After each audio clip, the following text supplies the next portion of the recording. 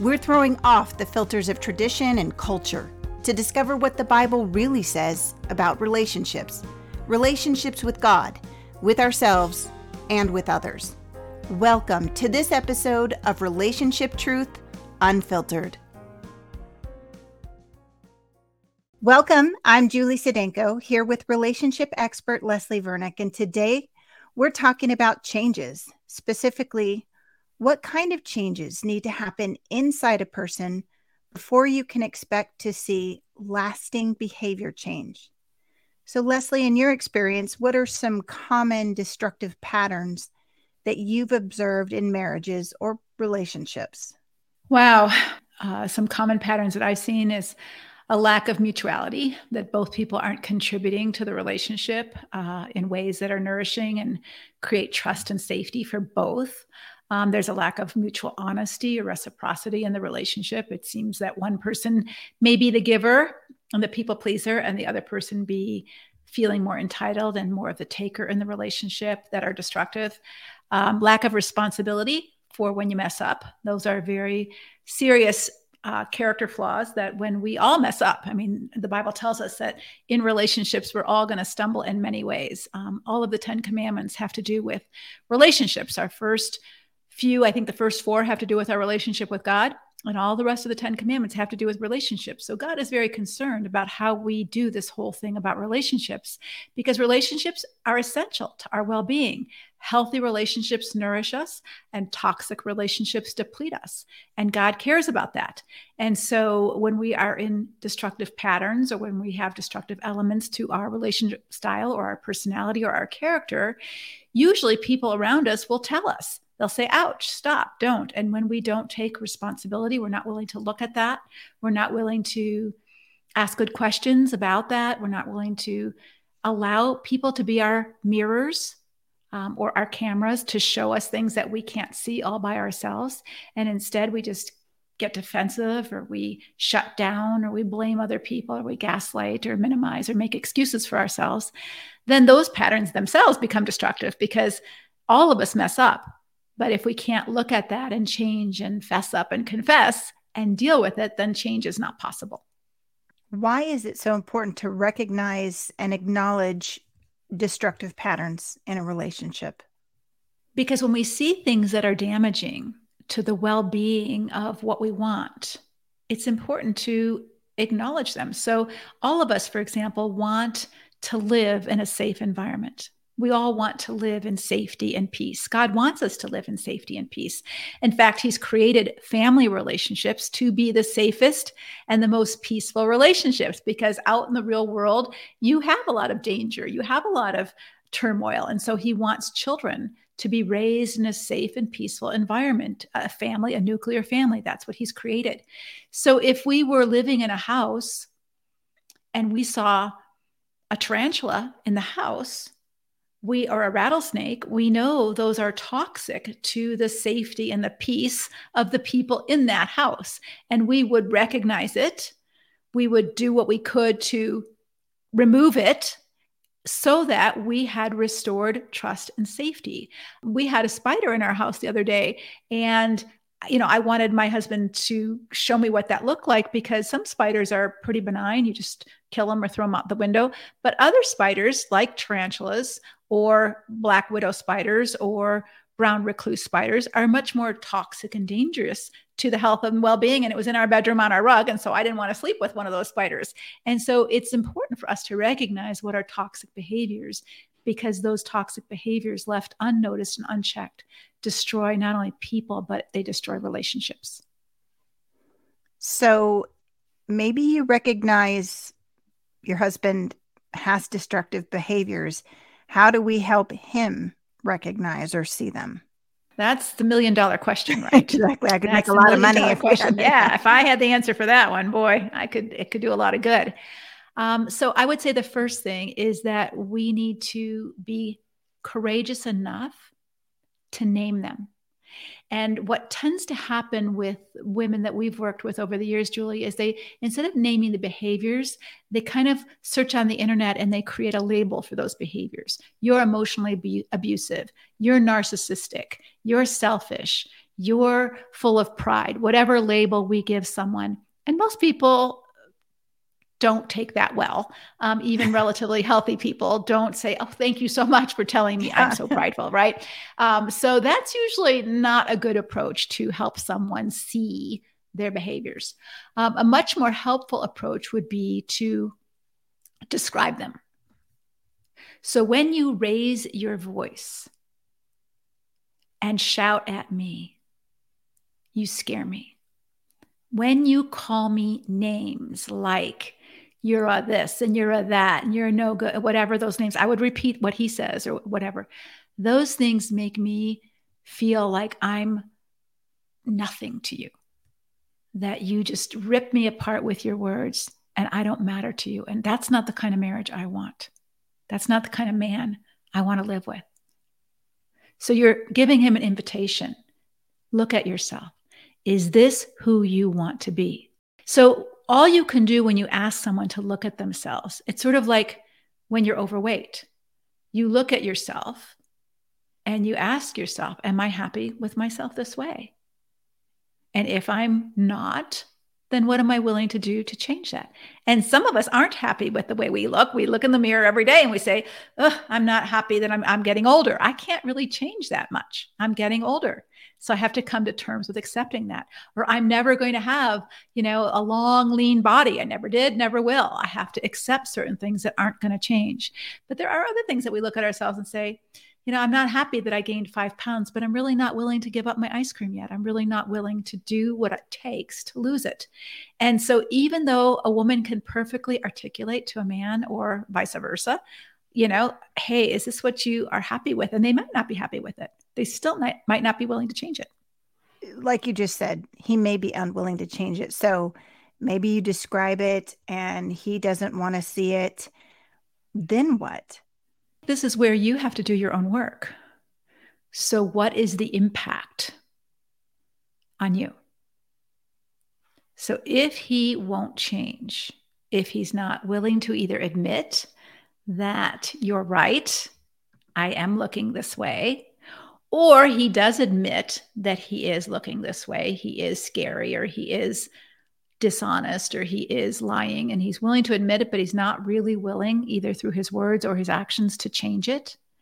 What impact does that have on you? What impact does that have on the children? And I think this is where you have to ask yourself, am I willing to live with that impact long term, right? So if I feel scared of my husband when he raises his voice, if when he screams at me and calls me horrible, horrible names, and then expects that we can be all lovey-dovey in an hour, I can't do that. The impact is great on me. I'm rehearsing those negative words for weeks. I can't just brush it off or let it roll off my back. That's not how I'm wired. So now what? What do I do if he doesn't want to change? And the impact of his words, life and death is in the power of the tongue, and the impact of his words on me and the kids it's killing us. Reckless words pierce like a sword. The Bible validates that has tremendous impact. And so what do? Do I blame myself that it has such impact? Would I blame myself if someone took a knife and started stabbing me and I'm saying the impact is I'm bleeding to death? What's wrong with me that I'm not stronger? No, we would go to the hospital and take care of ourselves and not go home to that person anymore because of the impact of what they're doing and how it affects our life. Now, not everything has the same impact and not everybody has the same degree of impact. So that's where we have to not be judgmental, because for someone else, it may not have the same impact as it does for you. For someone who works and has her own income, perhaps your husband's gambling addiction doesn't have the same impact on you financially as it does for a mom who's homeschooling the kids. Right. So what if it's the opposite? A man does acknowledge he needs to change his behavior. How do you encourage accountability and responsibility to make those changes? Well, again, that really comes from within. I think you can suggest it. Like if you want to lose weight, you know that having some sort of accountability, some sort of plan whether you join Weight Watchers, whether you do an online program, whether you just know you're going to do keto or whatever you're going to do, some sort of plan for what is it that I'm going to do to lose weight? What's my action steps? Who's going to hold me accountable? Who's going to provide support? Where am I going to get information?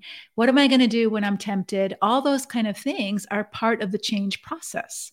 Even as small as losing 5 pounds, you have to give them some thought. It doesn't just happen.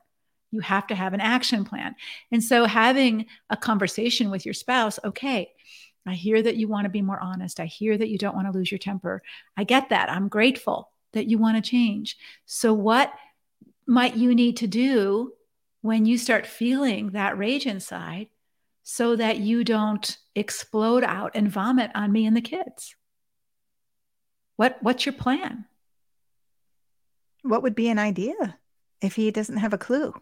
So let's go back to just normal examples. If I really want to learn to play golf, and that's a desire of mine, and I don't know how to play golf and I don't have a clue, what might I do? Start Googling. I might start Googling golf. I might start watching golf videos. I might start going to the driving range. I might start going to a sporting goods store and asking if they know a good golf coach. I might start practicing my golf swing, all of those kind of things, right? So if someone really wants to learn something that they have no clue, there are resources on how to learn those things. So if I don't know how to control my temper, I don't know how to regulate my emotions, and you just Google that, there is some YouTube videos, there is some things there. So are they doing that? This is really where it's very, very important for the woman who wants her husband to change to watch.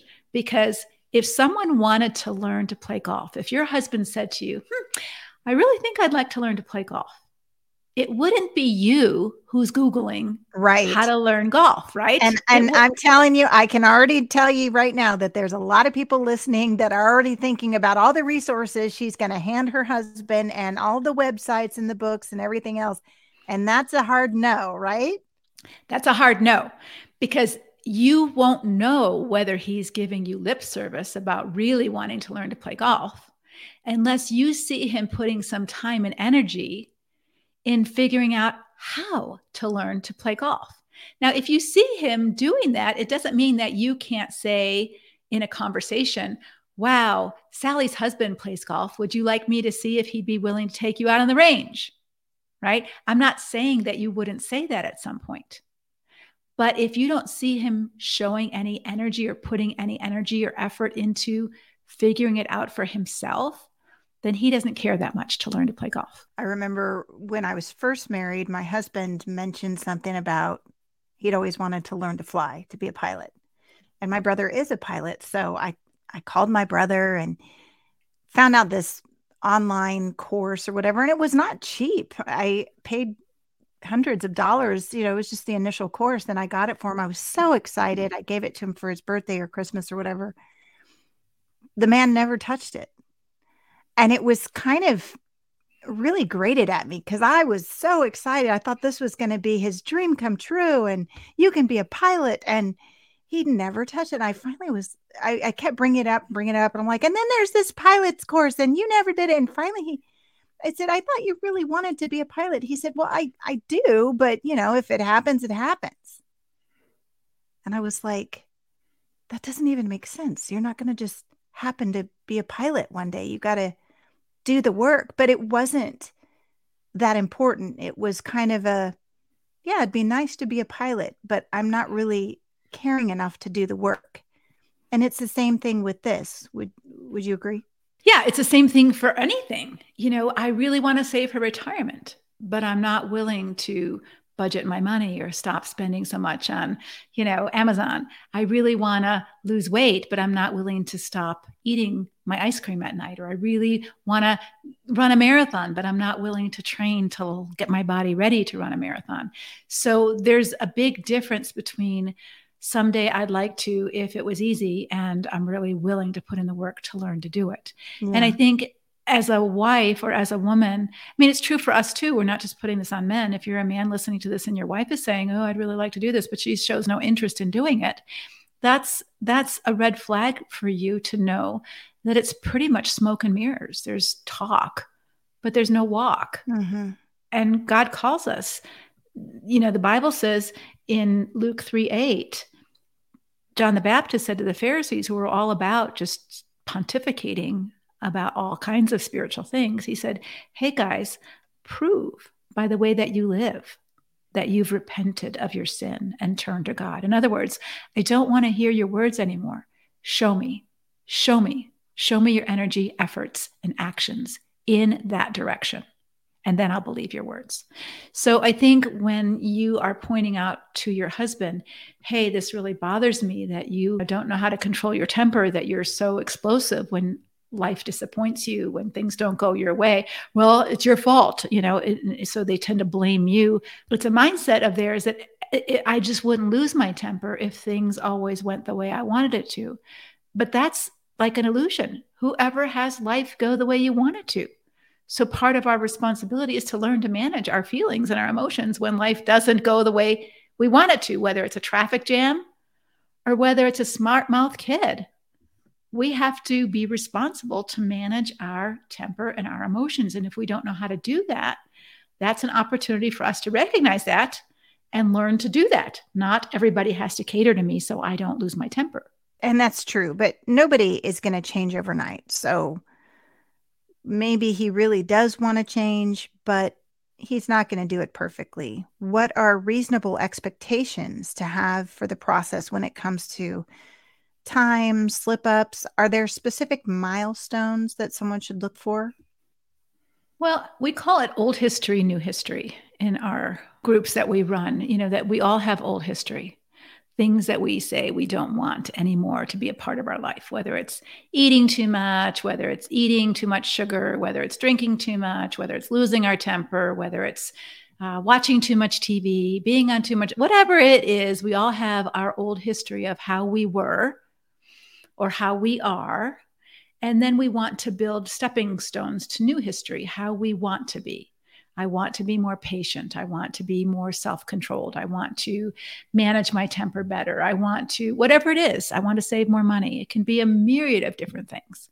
So how do we move from old history to new history? And there's a couple of steps that are really crucial. The first is to name it.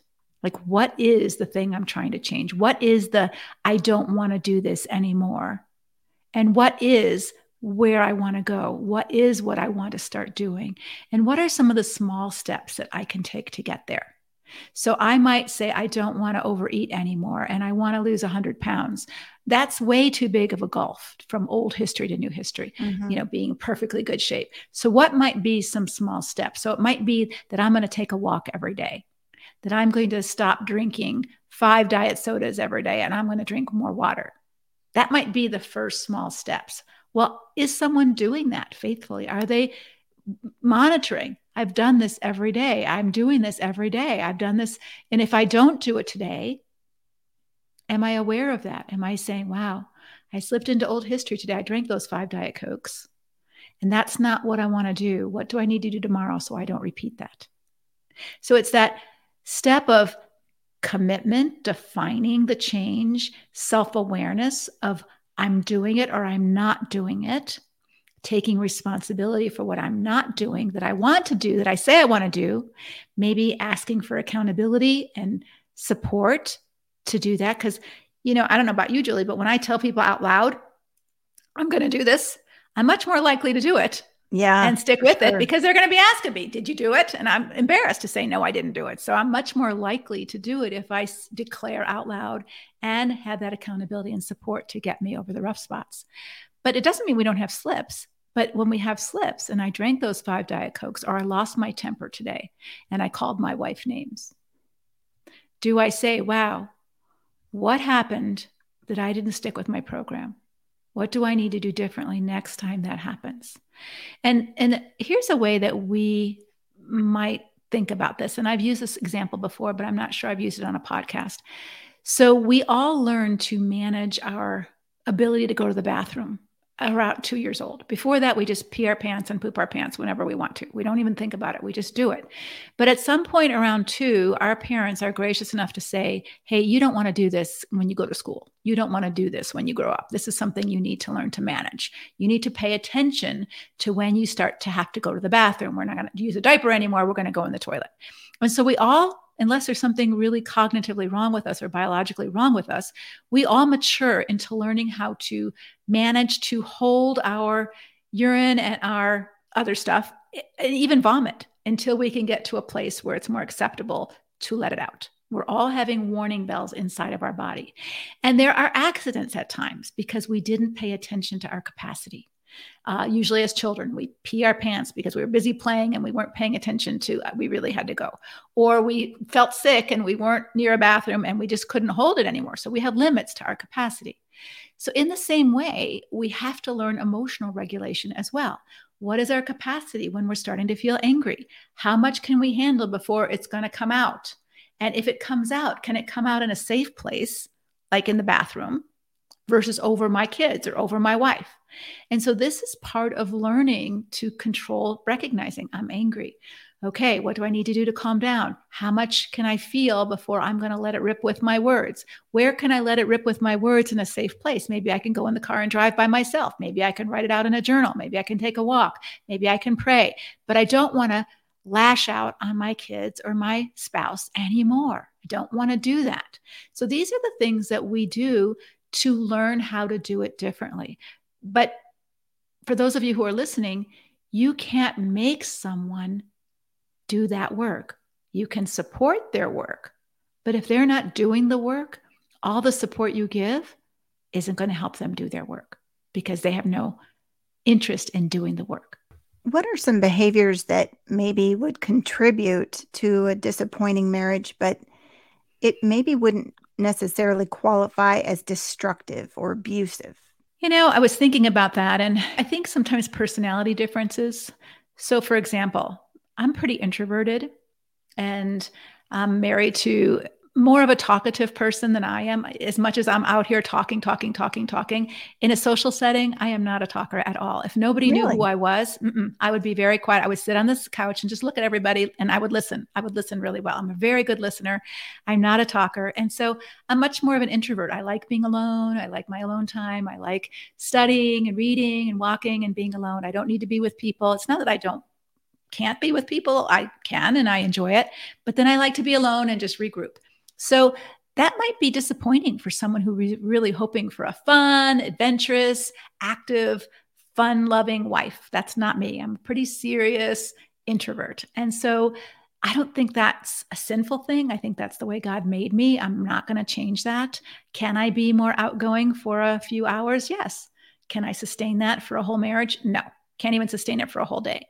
So my husband could be disappointed in that I'm not more fun and more extroverted and more willing to go try fun things. He's not, but he could be, right? Just like I could be disappointed that he's not more ambitious and more hardworking. And he's kind of a guy who's very phlegmatic and very easygoing and could sit all Saturday and just watch television all afternoon, which would totally not be my thing. Right. And so I think these are the kind of things that we have to learn to love the person who they are and not who we thought they were or who we think they could be, unless their behavior is destructive and sinful and damaging. And then I think it's our responsibility as a spouse, as a helpmate, to say, hey, what you're doing is so destructive to you, to me, to our family, to our future, that I'm going to have to talk to you about it. It's not okay. It's not something I can accept. How can individuals rebuild trust and create new patterns of behavior after they recognize and address destructive patterns? There's two things that we want to see. And one is that they're growing in their capacity to accept responsibility for when they slip up. They're not blaming, they're not excusing, they're not minimizing. They're saying, wow, I really blew it. I had too much to drink last night. I really blew it. I lost my temper. I'm sorry. That's something I need to work on. And perhaps I do need some more accountability or support because obviously doing it on my own isn't working, right? So they're growing in their capacity to notice when they're out of line, that you're not having to always point it out to them, to take responsibility for, hey, I'm failing to live up to the man that I want to be, that I said I would be, that I'm not doing the work enough to be successful. So what might I need to do? I might need to go to counseling. I might need to get some therapy. I might need to get some coaching. I might need to get some additional help and accountability and support to get where I say I want to go. So there's this growing capacity of self-awareness. We call it emotional intelligence, of saying, wow, I want to do this and I'm not yet there. And I'm not sure I know how to get there. So I'm going to invite other people to help me get there when I keep failing. So that would be one thing. And the other thing is, how does he receive your feedback? So if I'm going for pickleball lessons because I want to learn to be a better pickleball player, nobody's forcing me. I really want to play better. And my pickleball coach says, Leslie, I'm watching you play pickleball and you're making the same mistake over and over again. You're still running when you hit the ball and you have to stop running or you're not going to hit the ball straight. So he noticed something that I didn't notice because I'm in the moment and I'm just playing like I always play. And so my pickleball coach is noticing a bad habit pattern that I have in my game that is hurting the progress I want to make.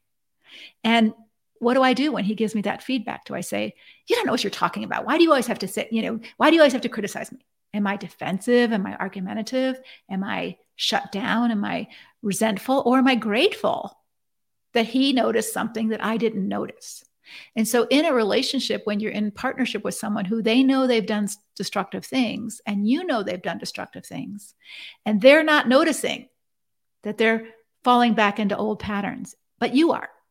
And you give them feedback and saying, hey, I noticed that you're not doing your program. I noticed that you're eating ice cream every night and you said you wanted to lose weight. I'm noticing that, you're losing your temper with the kids again. And you said you didn't want to do that anymore. What's going on? Are they grateful for that feedback? And are they willing to redirect and regroup and move back into a program for new history?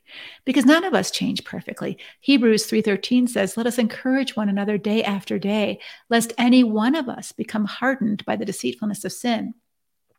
And so this idea for women that we're to just be our husband's biggest cheerleaders and biggest encouragers and biggest supporters without also speaking the truth in love and giving them accurate feedback. If you want to be a good pickleball player, you must receive feedback. If you want to be a good husband or a good mother or a good father, you must receive feedback. And the feedback comes in terms of consequences, like, whoa, wow, I really messed up because I'm seeing the consequences. My wife is leaving me. She's filing for divorce, or my kids won't talk to me. Or someone's giving you feedback. This really harmed me. I don't trust you. You're repeating old history, and they won't listen to that. Then change isn't really going to happen very long because they're not willing to stick with the process of change. Well, and what if you come to him and he doesn't care? He obviously, whatever he had said before is done and he could care less now. What should the woman do? Well, again, I think it depends on the impact on her and the children of his decision. So let's say, he tried to stop watching porn and, you caught him again watching porn and he's not willing to go for treatment. He's not willing to say, this is the way I am. You're just making too much of this. Everybody does it. Get off my back. Leave me alone. This is where you as a woman, as a wife, have to decide, what's the impact of this on me? And what's the impact on our kids? And am I willing to live with that impact, or am I not willing to live with that impact? And I think it's okay for a woman to think, no, I'm not willing to live with that impact. I am not willing to live with that impact. He doesn't want to change. He refuses to change. And so what you might have to come to terms with is saying, I accept that you're not willing to change, that you don't think porn has a bad impact on you, but it has a bad impact on me. And I don't want to sleep with you. I don't want to be intimate with you. I don't trust you. I don't even like you when you're that kind of man. And I don't think I can live with you if that's the life you choose in a good way. So those are the consequences of his decision not to change. So the key things to know that a man is really trying to make those changes in his heart isn't necessarily perfect behavior, but that he is researching and trying and doing his own work. And you can see that. Would that be correct? Yeah, and that he desires to be that kind of man. The Apostle Paul talks about it really clearly in Ephesians when he's talking to thieves. He starts with behavior change. So he says, thieves, stop stealing, right? So I might say to an abusive man, stop hitting, stop calling names. That's harmful. We want to stop the harmful behavior, right? So that's the first step, but it's not the last step and it's not the only step, because that's a temporary safety measure. It's a temporary measure for changing behavior. So he says, thieves, stop stealing. Thieves, people who steal, think about the heart, because God wants us to have a heart change, not just a behavior change. So the heart of a thief is a heart of selfishness. I want what I want. And even if I have to take it from you, I'll take it from you because I want what I want. I don't care about you. I only care about me. So that heart is very selfish. So Paul is saying to the thief in Ephesians, I think it's 5, stop stealing. So that's the behavior change on the outside. And then he says, instead, I want you to get a job and I want you to work hard so that you can provide for those who have needs. In other words, he's saying, I don't want you just to stop stealing. It's not about just stop watching porn. It's about a change of heart. So he's saying, thieves, I want you to stop this selfish stealing behavior, but I don't want you to stop there. I want you to learn to work so that you learn to have a giver's heart, not a taker's heart, so that you can provide for others in need. That's the person I created you to be. I created you to be having a giver's heart, not a selfish heart. So you've got more work to do. It's not about just stopping taking. It's about learning to give. What resources would you recommend for people that are wanting to make some changes in their own heart, in their marriage? Where do they start? The beginning resources of saying, this is what I want. And there are programs now, AA for addicts, Overeaters Anonymous. I mean, free programs that people can get involved with.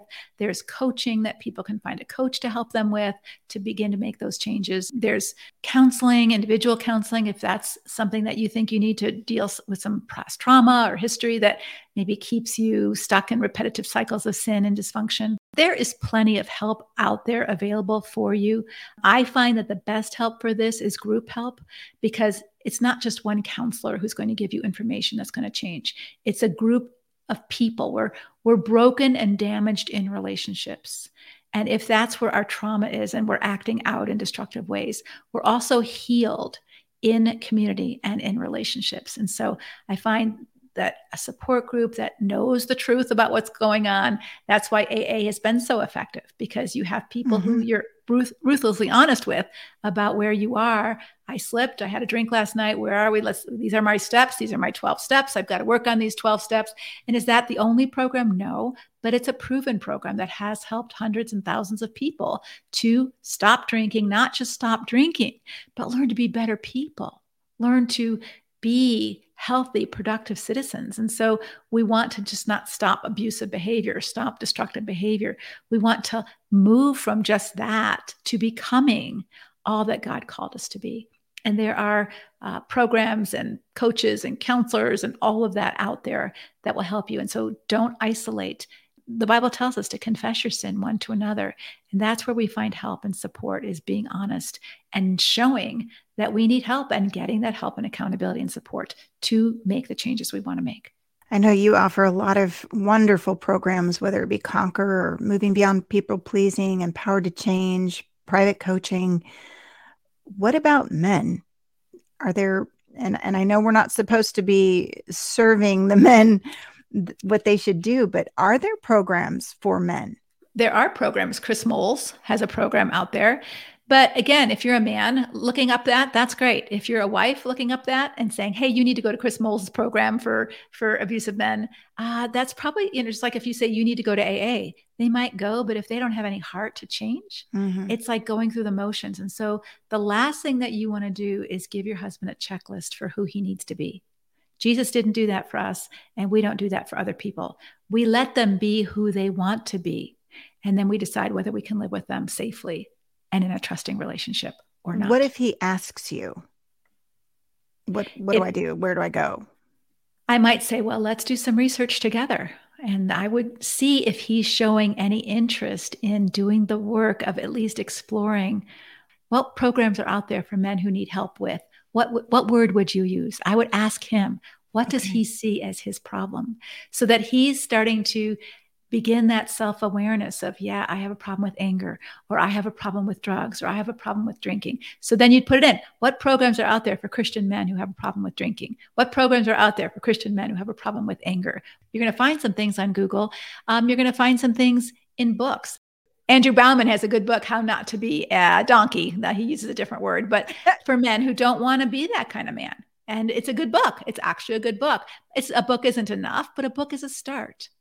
But this is where someone has to show some initiative to wanting to change. Because if he's not showing initiative, then he's really just trying to placate you. Would that be right? Right. He's using words to calm you down. He's using words to avoid the consequences. So sometimes we don't use this so much in abuse treatment anymore, but there used to be something called the abuse cycle. You can still find it in some of older videos and things, but the abuse cycle isn't true for everybody. So we've kind of moved away from it. But there's a honeymoon phase after someone has done something destructive. They hit you, they've lost their temper, they did a road rage, they lost a lot of money and a stupid investment, or whatever they did, that they show sorrow, that they're sorry for what they did. And so you begin to think, okay, they're getting it. They're not going to do this anymore. But that honeymoon phase is not genuine repentance. It's, let me tell you how sorry I am so that you don't hold my feet to the fire of consequences, so that you don't put me in jail, so that you don't call the police, so that you don't tell the pastor, so that you don't tell our children, so that you don't leave me. And it's a honeymoon phase of good behavior until he's sure that you've gone past the point of, okay, she's not going to do that. And then it'll start revving up again, the same old patterns. And so there isn't real change. It's just, it gives you a kind of a clear vision that he's capable of change, because he does act better during that time, but it's temporary. There isn't a conviction that I want to be better and do better. It's, I know how to play the game to get her off my back. Would you pray for women that are in a situation where they're praying that their husband gets it and changes in the heart? Yeah. And prayer is powerful. But I also want to add that Jesus doesn't change anybody against their desire to change. So if someone doesn't want to change and they're not bowing the knee and asking God for themselves to change, God doesn't reach down and change someone. So pray for him that he would encounter circumstances that would cause him to want to change. Lord Jesus, we pray for people that we know and love deeply who are caught in sin, destructive behaviors, unhealthy patterns of selfishness and pride and arrogance and entitlement in ways that they use people to gain their own advantage, whether it's financially or sexually or spiritually. Lord, we just pray that people who are married to those kind of people who live with those kind of people, would be wise as serpents and innocent as doves, that they would not retaliate, that they would not become like them, that they would not repay evil for evil, but that they would pray for real change, that they would not be enablers of destructive behaviors, but they would be lights of truth and love, that they would expose the unfruitful deeds of darkness that are going on and invite someone into healthy change. And if not, that they would allow healthy boundaries and appropriate consequences to take the place of that, so that those consequences and those boundaries might wake someone up when words would not. We just pray that you would give our listeners wisdom and support to do the right thing, the next right step. In Jesus' name, amen. Amen. Thank you for listening to Relationship Truth Unfiltered. If you need clarity on whether your marriage is difficult, disappointing, or destructive, go to leslievernick.com/start for Leslie's free quick start guide. It's totally private and will help you get clear on your next step. Again, that's leslievernick.com/start. Until next time, may God bless your relationships with Him, with yourself, and with others.